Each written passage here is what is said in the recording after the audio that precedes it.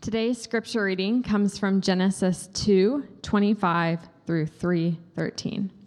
Hear the word of the Lord. And the man and his wife were both naked and were not ashamed. Now the serpent was more crafty than any other beast of the field that the Lord God had made. He said to the woman, "Did God actually say, 'You shall not eat of any tree in the garden'?"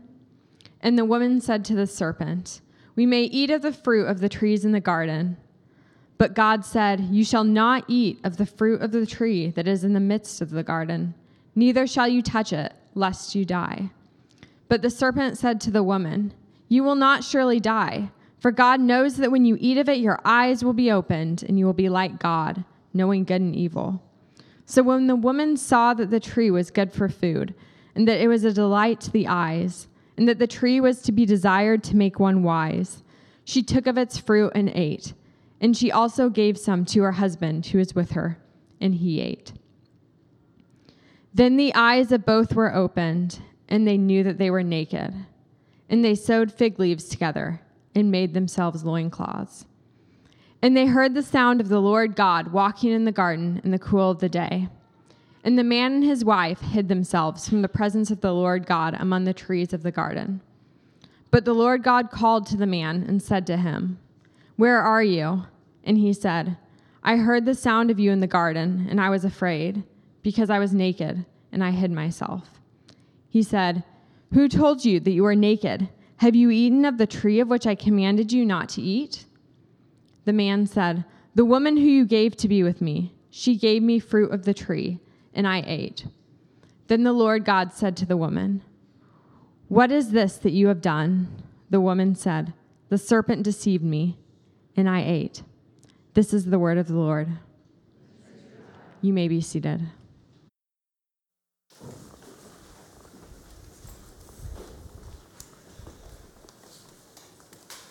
good morning. If I have not met you, my name is Gabe Coyle. I'm one of the pastors here, and it's a joy to be together at Christ Community's downtown campus. And now that we know each other, I want to ask you a favor. Okay, maybe it's not a small one, but maybe a big one. I was just curious if you would let me. Can I run your life? You know me now, right? So I'm curious, and I know like you're giving a little bit of pushback, like this is ridiculous. I want you to just take a deep breath, and I want you to genuinely hear this. Can I run your life?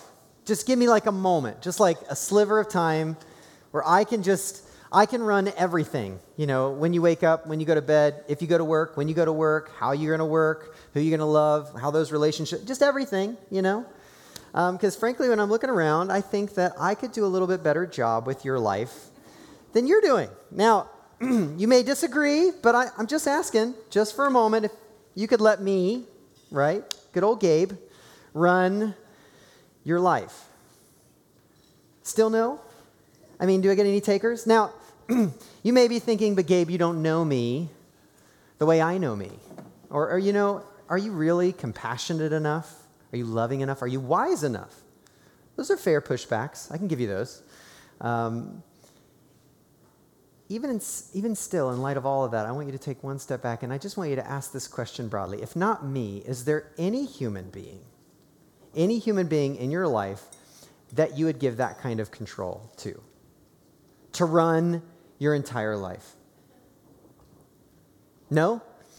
Me neither. So I don't fault you for that. And yet what's so fascinating to me when I think about, okay, how crazy it is for me to ask if I can run your life, or how crazy it is to ask any human being to run your life, it's astounding that we feel perfectly comfortable giving that level of control to ourselves. Isn't it?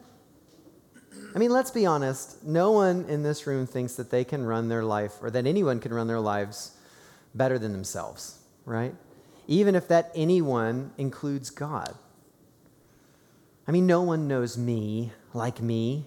No one wants the best for me like me. And maybe you wouldn't ask it this way, but if you were to ask it this way, there's a way you could say, if there's anybody who I wish could be God of my life, it's probably me. Me, myself, and I, this unholy trinity that always wants to take control.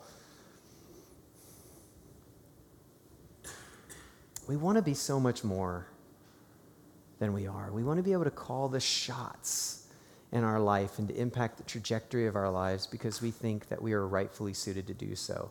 And at the very least, you may not say you want to be the God of your life, but I can almost imagine everyone in here wants to feel a little more God-ish, if you want to put it that way, if you can get there with me. So imagine, for example, for some of us that might mean you wish you could be everywhere like God, right? You've got a bad case of FOMO, and you also are worried about letting other people down if you're not there with them in every single moment. And so your life, if you look at your calendar, you find yourself running yourself ragged to be everywhere, doing everything for everyone.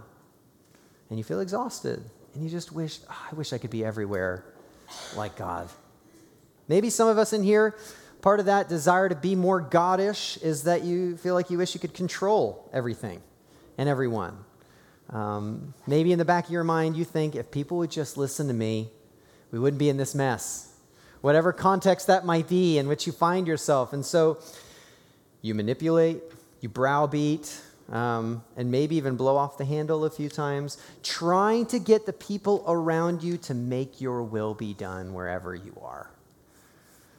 We all want to be a little more God-ish if we're not willing to say that we would like to be the God of our lives. And what's so fascinating is that even as I think about my own life, I want to be fully who I am, right? We want to be authentic. We want to be authentically ourselves, but I simultaneously want to be more than myself. I want to be something more, someone more, like a God or the God, just someone who can take charge and call the shots and really define the trajectory of my life.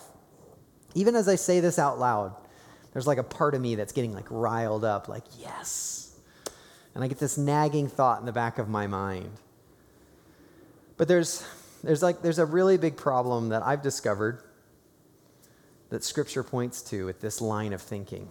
A problem that I've discovered in my own life, and a problem you've probably felt as well. And it's this: our attempts to be more only make us less. Our attempts to try to be more than human, more than we're created to be, actually set us on the road to become less than human. And I'm not saying anything that's new. If you go to the very first temptation, that you see this discontent, this longing for more that is actually the very first temptation that human beings endured and is a part and at the very heart of every temptation since. Last week we began the conversation around Genesis 3. And today we're going to keep walking through the Genesis narrative in the book that we've been given here at the very beginning of the Bible. And today we're going to unpack this temptation even more. And we're going to see why you and I always long for more, why we long to be more. We're going to look at what happens when we actually chase after being more, and then we're going to look at the secret to finally feeling and actually being enough. Isn't that what we long for, to feel like we're enough? So if you haven't already, would you please turn with me in your Bibles to Genesis chapter 2, verse 25. We're going to spend most of our time in Genesis 3, but we can't skip over Genesis chapter 2, verse 25. It's crucial for our context. You see, all of Genesis chapter 1 and 2, we've seen God creating this beautiful, abundant, perfect world. And we come to the pinnacle verse, the climax, the final note. And how does he define and put the capstone on just how perfect his world is? We read again, Genesis 2, verse 25, and the man and his wife were both naked and were not ashamed. There's a lot of different ways the author could have phrased that, right? That would resonate with who we are. He could have said, the man and his wife were both naked and happy. I think that would have been true. That could have been an important way to phrase that sentence. The author could have said, and the man and his wife were both naked and had no tan lines, like that. Very true, I'm sure. Unnecessary, but he could have done it. And the man and his wife were both naked and deeply in love. I'm sure that's also true. I mean, he could have ended it that way, but he didn't. The author, when it comes to define the pinnacle of perfection, that God's world is unbelievable, he says they are both naked and unashamed. And right here we have a window into the human condition. The litmus test for a really good world is when human beings can be naked and be unashamed. You're like, wait, what a second. Where's this message going? But seriously, you are never more vulnerable than when you're naked. And you're actually never more human than when you're naked either. Not that we're going to, that's not going to be the application. Let's leave naked. But, just to kind of lay the groundwork, that's not where we're going. Completely. No, but in seriously, when you're, if you just hang with me, we're grown adults here, right? When you're naked, you can't hide anything. Right? When you feel an emotion, it shows up physically. When you get nervous, you begin to blush. When you get nervous, muscles begin to twitch. When you're naked, all of that is on display in the midst of a relational context. You're vulnerable. And what we see here is that Adam and Eve are utterly naked and completely without any shame. No fear of abandonment, no fear of rejection. They're not worried about what the other is going to see on them or in them. And this is so crucial for setting the groundwork or laying the groundwork as we step in now to Genesis chapter 3, verse 1. Where now a serpent who is crafty beyond all the other creatures that God has made slithers onto the scene. Now, when it says here in Genesis 3:1 that this serpent is crafty, I want to be very clear. It doesn't mean that the serpent has his own Pinterest page, right?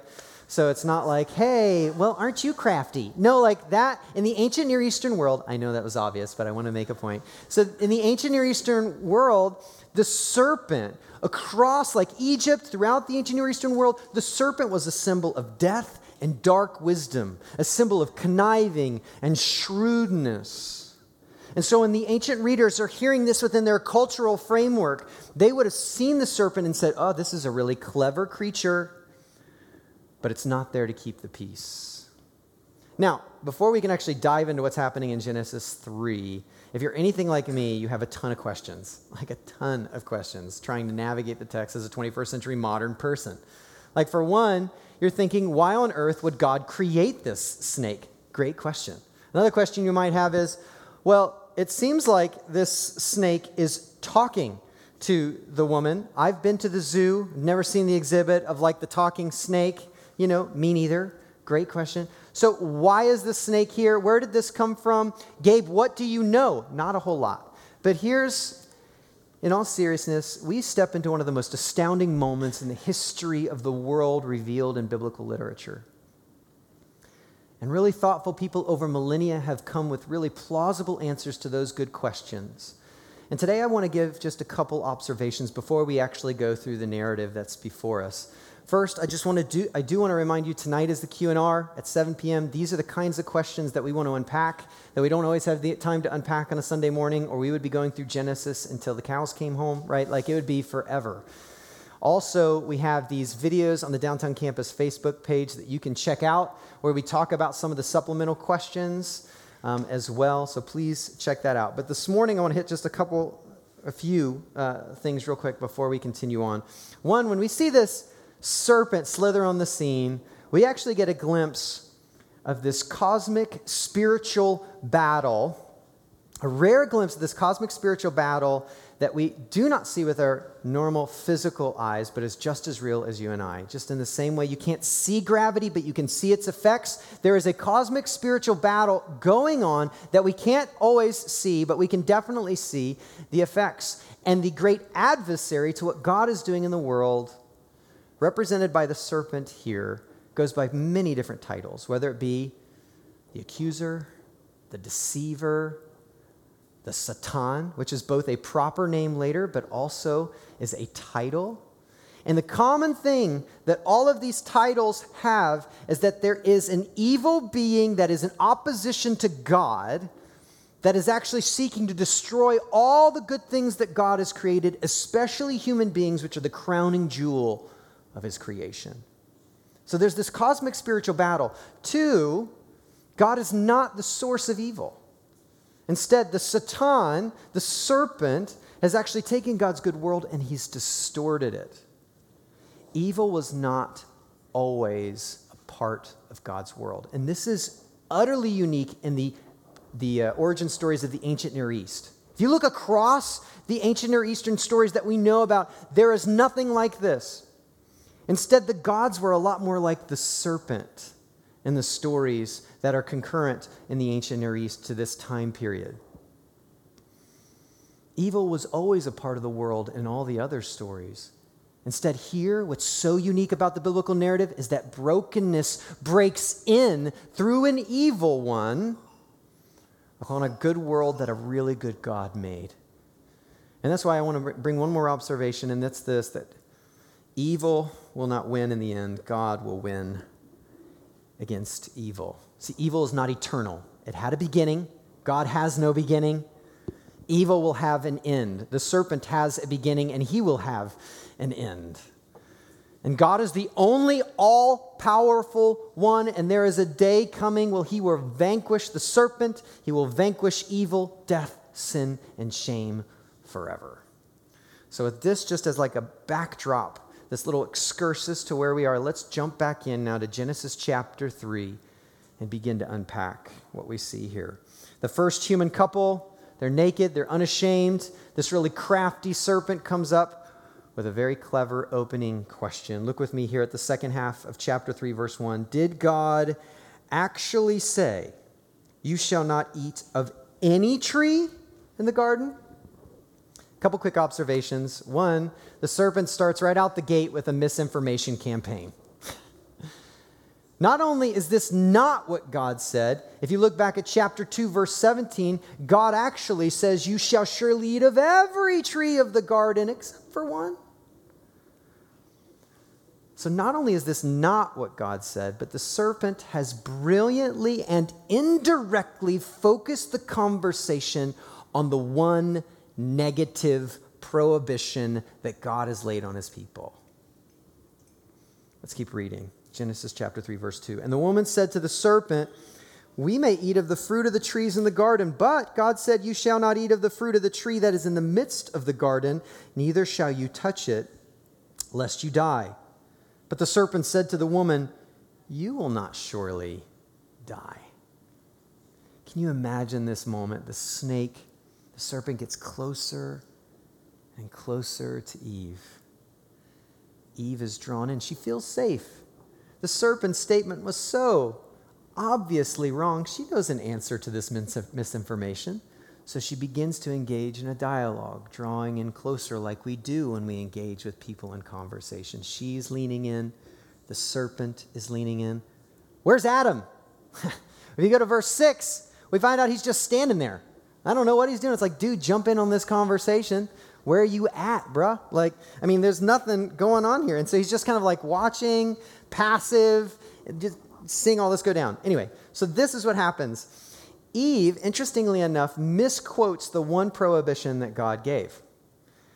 If you go back to verse 17, God says, "Don't eat of the tree." He never says anything about not touching it. It never says anything about not touching the fruit. Now, we don't know if Adam, who received this command from God, miscommunicated it to Eve, whether Eve misremembers or she adds this. We don't know. So there's no room for pointing fingers. That's not the point. But the serpent, seeing an addition now, leans in and fascinatingly, as we saw here in verse 4, says, "Oh, that's what God said. I don't know how to tell you this, but you're actually not going to die if you eat that."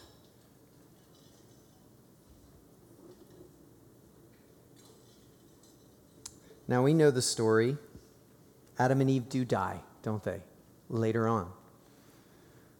But the serpent has no use for facts. What are facts for? His goal here is to cultivate distrust, disbelief, and doubt, to bring a disconnection between God and Adam and Eve. And so he's already painted a picture of this overbearing God who said, "Oh, you can't eat of any tree of the garden." Of course, that's just like God, isn't it? Just to say that you can't eat of anything. That's so unbearable. Well, no, that's not what God said. He actually said we could eat everything except for this one. Oh, he said you can't eat of that one. Well, I hate to tell you, the one rule he gave you, he lied to you. So he's painted this picture of an overbearing God and that his one command is actually not life-giving. But for some reason, God's hiding something from you. He's keeping something back from you. He's holding it back. He's actually not someone you want to trust. And you can begin. I want you to just imagine what you might be feeling if you were in Eve's well, I guess she didn't have shoes on at this point, but her skin. If you were Eve at that moment, what would be going through your mind? The emotions you would begin to feel. This would be a helpful way to kind of frame it. Imagine you have a friend that's super close to you. You've implicitly trusted them with so much, and then someone comes alongside of you and then says, actually, you have no idea who that person is. Do you know what they've been doing behind your back? Do you know how they've been bad-mouthing you? Do you know how they've been doing all of this stuff to undercut you? They're just using you. Imagine what you would feel when you've been implicitly trusting this person. You never even had that thought go across your mind that your friend would be like that. Now imagine that friend is God.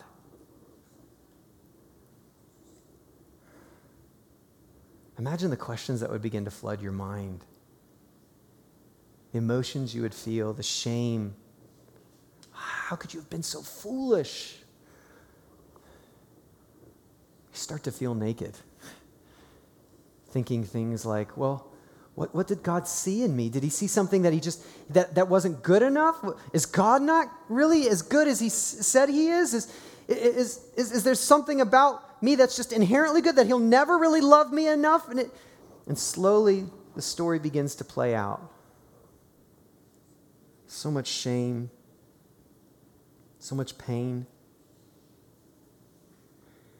You see, God had never felt so far away. The serpent had never felt so close, and Eve had never felt so alone right here in this moment. And the serpent, he doesn't just strike, he sets the stage. And he's gotten Eve to slowly only be able to talk about God rather than willing to go to God with these questions. You see that? All she would have had to do, her and Adam, all they had to do was to wait till God started to walk through the garden again. Then they could have raised these questions. They could have had a conversation. But the serpent has been laying the groundwork where Eve feels isolated. She won't ask Adam. She won't wait for God. She feels alone. She feels like she can't trust anyone. And she feels utterly isolated. And shame is the category, the primary weapon that the evil one uses against us again and again and again. You see, right here we find the center of every temptation. Here's why you and I often feel like we need to chase after more. The center of every temptation is a question, and it's in some way, shape, or form like this: who is enough? Is God really enough? Eve, are you really enough in who you are? Am I enough? Am I lovable? Whenever you have those moments of deep inadequacy and those questions of deep doubt over who God has made you to be, do not think that those have merely originated within you. There's something way bigger going on in the realm and the dimension of the world that you have no framework often for seeing. The evil one is seeking to undercut you with this crucial question: who is enough?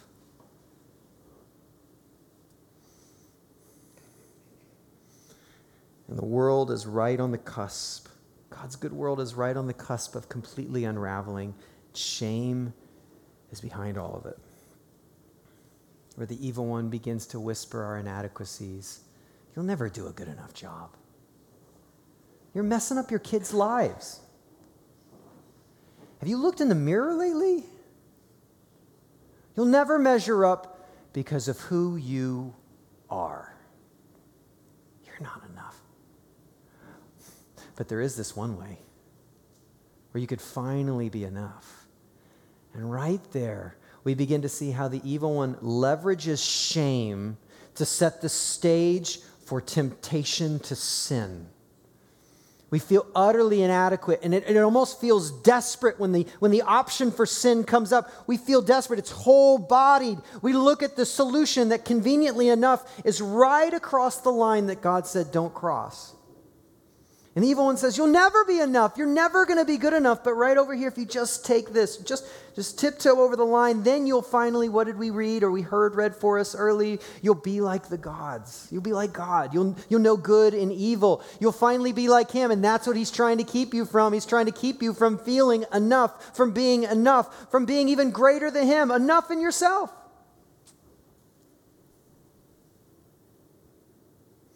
And so the progression plays out. She takes and she holds. Interestingly enough, she doesn't die as she's holding the fruit. And then it's just so physical, so visceral. She takes a bite. And, I almost wanted to bring up some sort of fruit and actually, you just imagine the sound. I don't know why I don't think it's like an orange that's really quiet. I imagine it like this repercussion of finally biting, like reverberates throughout all of creation. And what's so fascinating is that after she bites, Adam's watching all of this and he watches her not die. Then he totally just lets her go down the road by herself and is like, all right, she didn't die. I'll take some. Yeah, that'll be great. It's like, come on, dude. You're the worst, Adam. And so it was shame that set the stage. Then they actively sinned and disobeyed against God. And what did they get out of that? More shame. Look with me, Genesis chapter 3, verse 7. Then the eyes of both were opened, and they knew that they were naked. They finally saw everything. They saw who they became when they disobeyed God. They'd made an extraordinarily selfish decision in opposition to God, and it woke them up to a nightmare. They were ashamed of who they had become. They were ashamed of what they had done. And so they tried to gather together leaves to cover up their inadequacies. And it was pathetic and it was painful.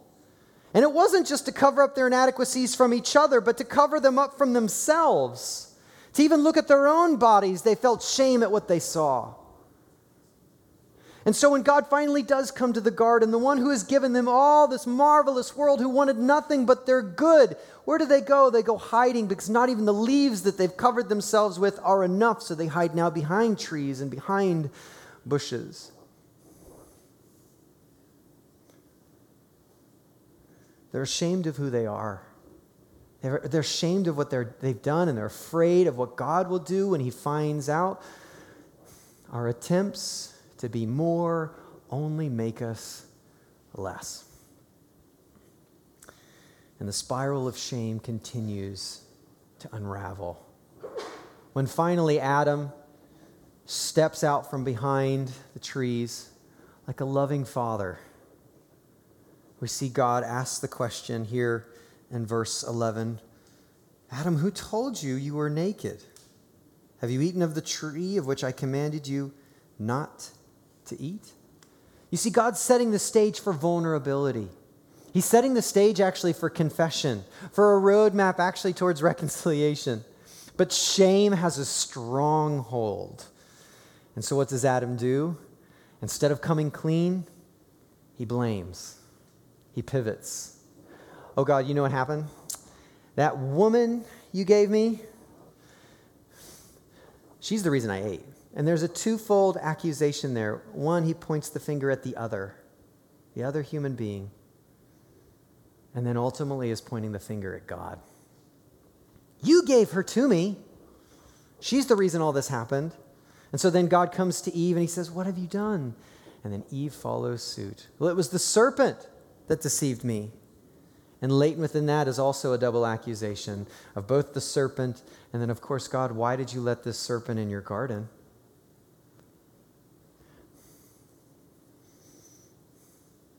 It all begins to unravel. And all this taking and this eating and this shame and this hiding and this blaming, we begin to see that our attempts to be more actually ruin everything. Everything. And that's not rhetoric, okay? Our relationship with God is unraveled. Our relationship with each other is unraveled. Our relationships with ourselves is unraveled. And even the relationship with the physical world. You look around and it's now in ruins. And the detail of this ruining is detailed out in chapter 3, verses 14 through 19.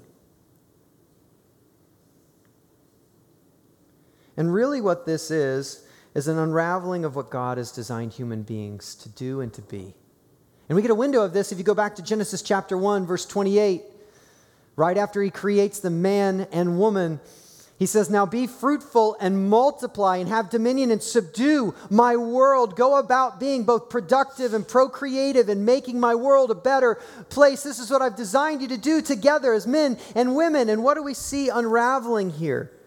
Is that now there's pain in childbearing and child rearing. There is argumentation and the defining moment of a battle between the sexes, both broadly and specifically within marriage. And even the working of the ground, the works against us, with thorns and thistles being the natural outcome, and toil being the defining marker. Everything we were designed to do, to delight in, now feels exhausting. And what's so fascinating is when you're looking through your text, notice how the words are arranged uniquely.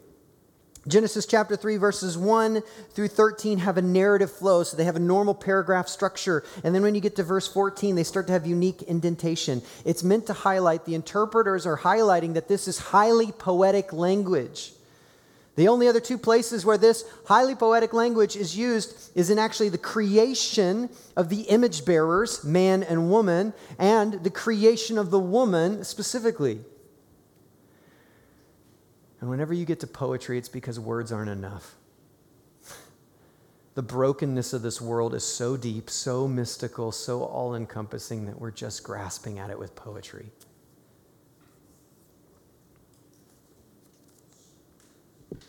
Our attempts to be more ruin everything. So what can we do? If sin is our reality and shame is kind of like the background noise to our everyday life, what can we do? I mean, shame is kind of a hot topic right now, again, in our culture. And that's partly due to really great thinkers like Brené Brown and her TED Talk that went extraordinarily viral, and now she has a Netflix special, which I can't wait to watch, you know.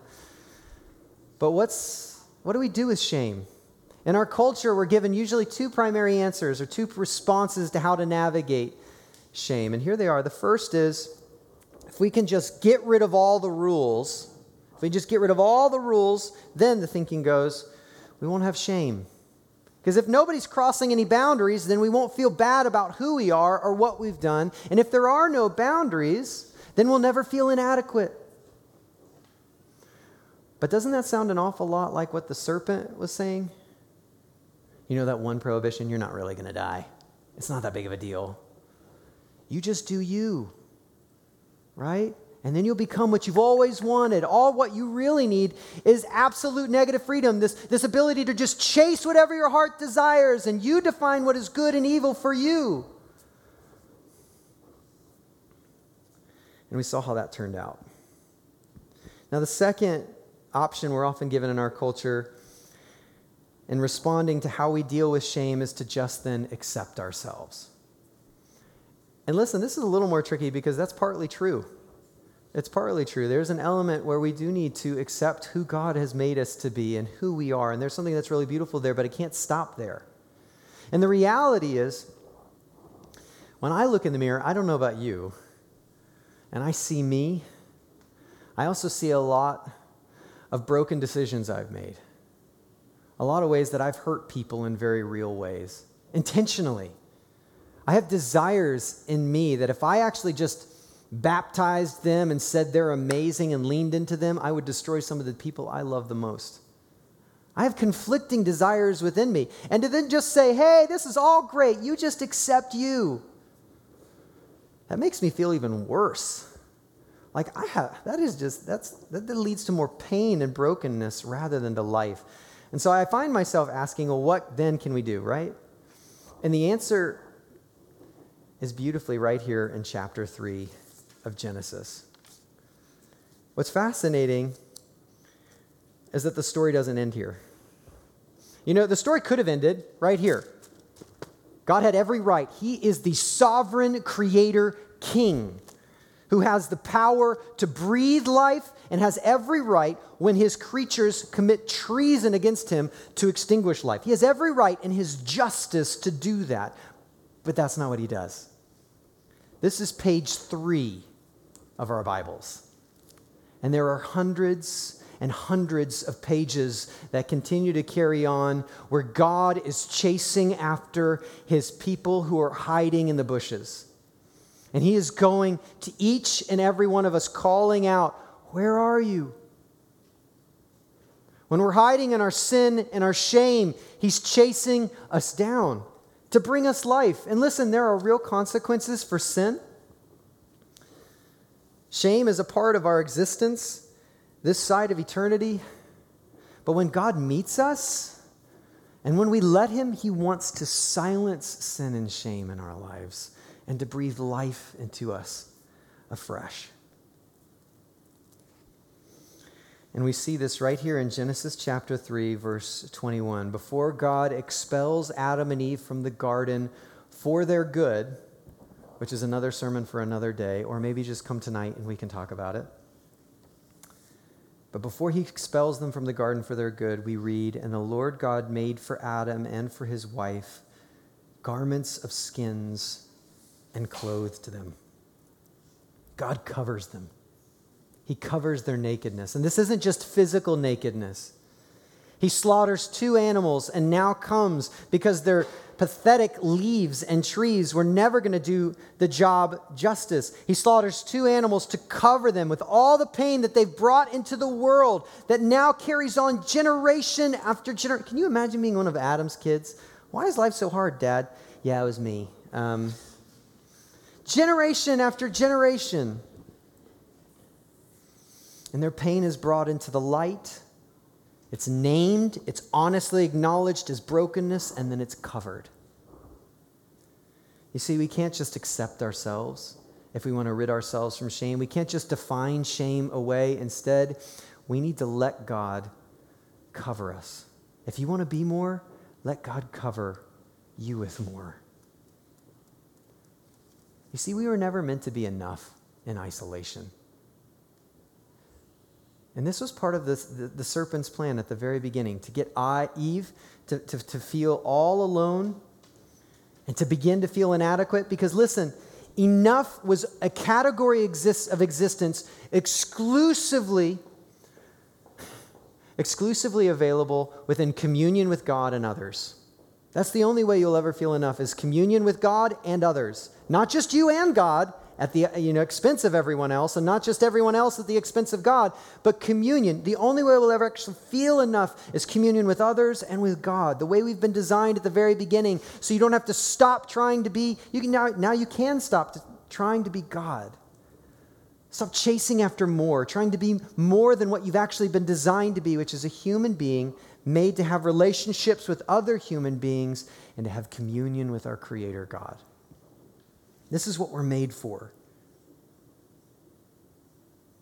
And God covers and makes a covering available so that we can once again be vulnerable and unashamed.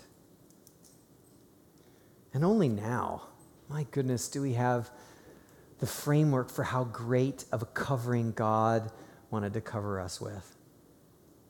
Theologians have noticed this thread that goes throughout Scripture, where right here at the very beginning, God slaughters 2 animals to cover 2 individuals. Then when you get to Egypt in the Exodus, you read that when the death angel comes through, a whole family only has to slaughter 1 lamb and put its blood on the doorposts to be forgiven, to be freed, to not be condemned. When you get to Leviticus and the broader national life of Israel, there now was instituted the Day of Atonement, where 1 lamb could be slaughtered for the sins of a nation. And then when you come to Jesus, John the Baptizer says something unbelievable. In John chapter 1, verse 29, when he sees Jesus, he says, "Behold, the Lamb of God who takes away the sin of the world." It's all been ratcheting up to see the great lengths through which God would go to cover us in the midst of our brokenness and our shame and our sin. Jesus has always been the ultimate covering that God had in store for us. Adam talked about this, or Paul talks about this in this way. He says that Jesus was the second Adam. The first Adam lost it all for us, but Jesus is the second Adam who wins it all back. And he who knew no sin, Jesus, became sin for us. He became our murder. He became our adultery. He became our greed. He became our pride. He became all the sin that we harbor and that we perpetrate. And then he who had nothing to be ashamed of the whole world over was stripped naked, was mocked, was betrayed, was crucified for you and I in order that he might cover us with redemption, with love, with forgiveness, with his righteousness, such that when God looks at us, he sees Jesus.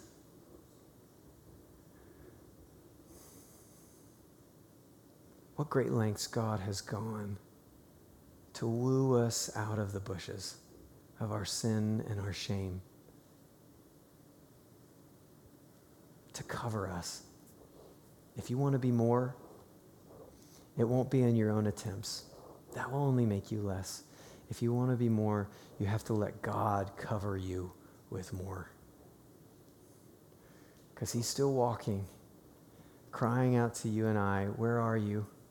Where are you? Let me cover you. Let me run your life. Will you let him make you more this morning? Let's pray.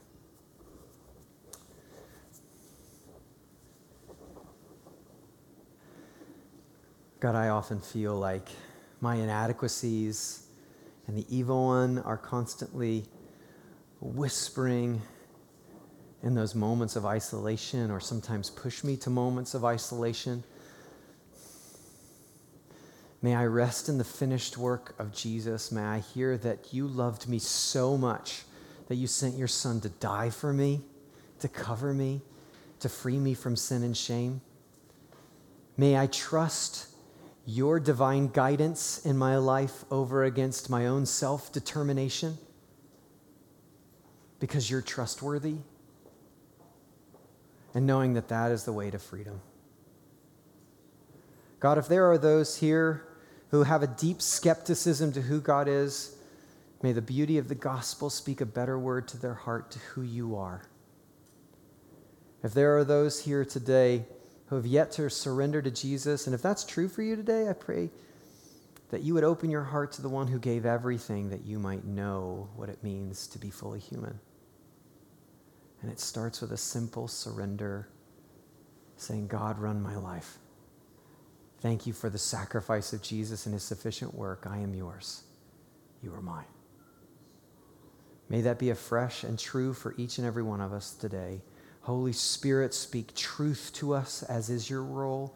Point us to Jesus, and may we rest in you, unashamed, now more able to be vulnerable with one another and you. We love you, God, and we pray this in the name of our Lord and Savior, Jesus, and by the power of his Spirit who intercedes for us. Amen.